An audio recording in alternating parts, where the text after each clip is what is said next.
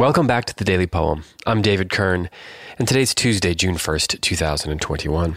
Thanks for bearing with us last week as we had a few days off, just had a bunch of things come up, and you know how it goes. But we're back this week with more poems for you. It's June. Going to have a lot of summer poems, a lot of poems by poets who had birthdays over this stretch of time, and really excited to be bringing some of these poems to you.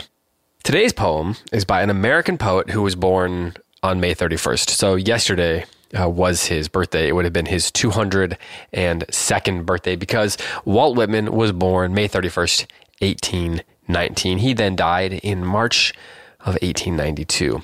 You probably know that he was one of the transcendentalists and is one of the most influential poets in all of American letters. He was an essayist as well and a journalist, and is known by many people for his journals themselves. I know of a couple of writers and scholars who think that his best writing of all are his nature journals. Of course, he is known for the very famous poem, "O Captain, My Captain." But the one that I'm going to read today is much shorter, which is, a lot of his poems are very long, let's just say that. But the poem that I'm going to read today is called "On the Beach at Night Alone." So for those of you who are getting ready to go to the beach this summer, one to think of while you're staring out at the waves. It goes like this.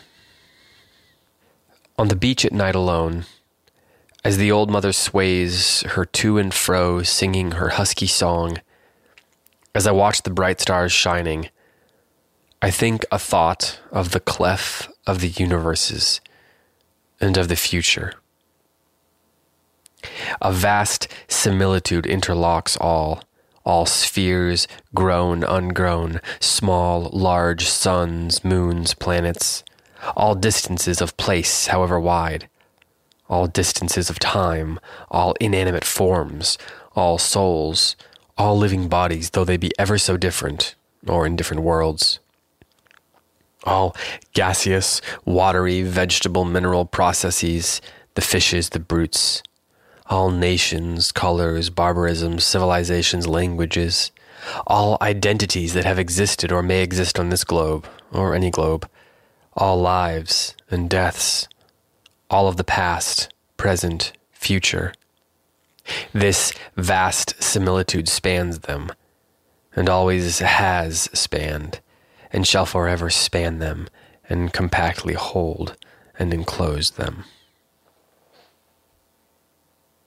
I think most of us can identify with the experience of standing on the ocean, or say at the foot of a great mountain, or camping out at a desert, or whatever natural phenomenon you come across, and being in awe of what we see. And of that awe entering into our mind and our imagination and causing us to think about the scope of creation, at the scope of the world, at the vastness of existence, at the complexities of being alive. And it seems like that's what's happened here for Walt Whitman. He's on the beach at night alone, and there's a mother singing her husky song, and he's watching the bright stars shining. And then he begins to think about the universes and of the future. And of course, then we get a series of lines that repeat their form. Every line begins with the word all. There's, I believe, 8-9 consecutive lines that begin with the word all. In between the phrase, a vast similitude interlocks all. And the notion of something compactly spanning and holding and enclosing them is fascinating because it has the imagery of a globe, of a almost like a snow globe, enclosing creation, enclosing the world. And he seems to be saying that all things are interlocked together. One wonders if he might not be thinking about things on sort of a most basic level, on an atomic level, a molecular level, that all things are like bound together, that they exist on behalf of on behalf of one another and as part of a whole. And so we have the poet standing on the beach, the individual standing on the beach, taking stock of his place and wondering how everything is connected. I can't think of a more natural thing for the poet to be doing. We all do this, right? And so Walt Whitman stood there and put it to verse in a poem that we still have today. So when you were on the beach, give it a shot. Try to match Walt Whitman on your own on the beach at night alone sometime this summer. Here it is one more time.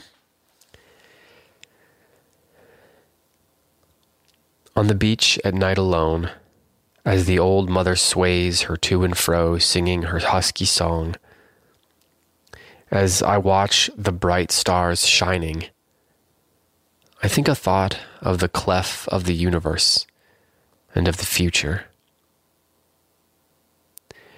A vast similitude interlocks all spheres grown and ungrown, small, large, suns, moons, planets, all distances of place, however wide, all distances of time, all inanimate forms, all souls, all living bodies, though they be ever so different, or in different worlds, all gaseous, watery, vegetable, mineral processes, the fishes, the brutes, all nations, colors, barbarisms, civilizations, languages, all identities that have existed or may exist on this globe, or any globe, all lives and deaths, all of the past, present, future. This vast similitude spans them, and always has spanned, and shall forever span them, and compactly hold and enclose them. This has been the Daily Poem, which is presented by Goldberry Studios. Post-production is by Logan Green. I'm David Kern. Thanks so much for listening, and we'll be back tomorrow with another poem for you.